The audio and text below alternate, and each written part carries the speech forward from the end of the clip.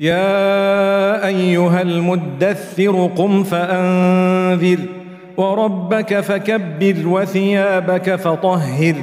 والرجز فاهجر ولا تمنن تستكثر ولربك فاصبر فإذا نقر في الناقور فذلك يومئذ يوم عسير على الكافرين غير يسير ذرني ومن خلقت وحيدا وجعلت له مالا ممدودا وبنين شهودا ومهدت له تمهيدا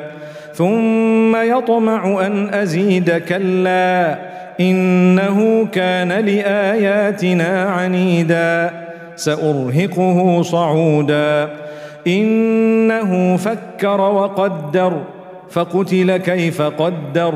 ثم قتل كيف قدر ثم نظر ثم عبس وبسر ثم أدبر واستكبر فقال إن هذا إلا سحر يؤثر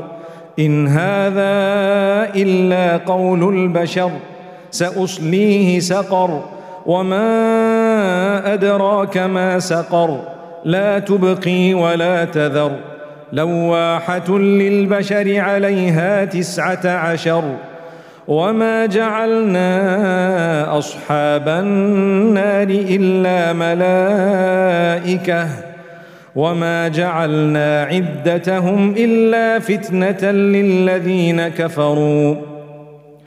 ليستيقن الذين أوتوا الكتاب ويزداد الذين آمنوا إيمانا ولا يرتاب الذين أوتوا الكتاب والمؤمنون وليقول الذين في قلوبهم مرض والكافرون ماذا أراد الله بهذا مثلا كذلك يضل الله من يشاء ويهدي من يشاء وما يعلم جنود ربك إلا هو وما هي إلا ذكرى للبشر كلا والقمر والليل إذ أدبر والصبح إذا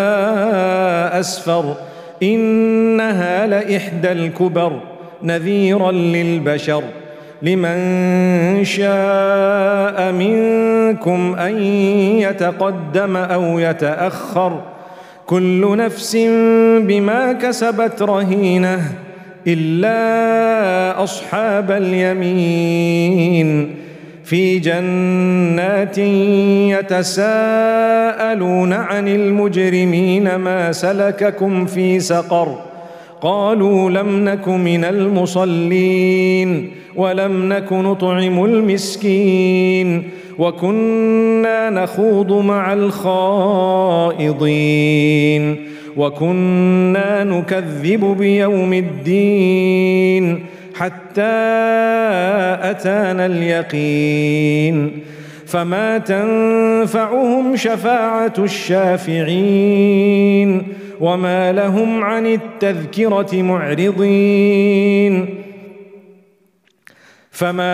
عن التذكرة معرضين كأنهم حمر مستنفرة فرت من قسورة بل يريد كل امرئ منهم أن يؤتى صحفا منشرة كلا بل لا يخافون الآخرة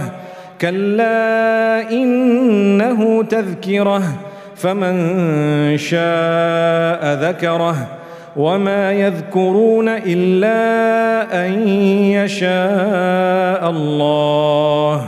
هو أهل التقوى وأهل المغفرة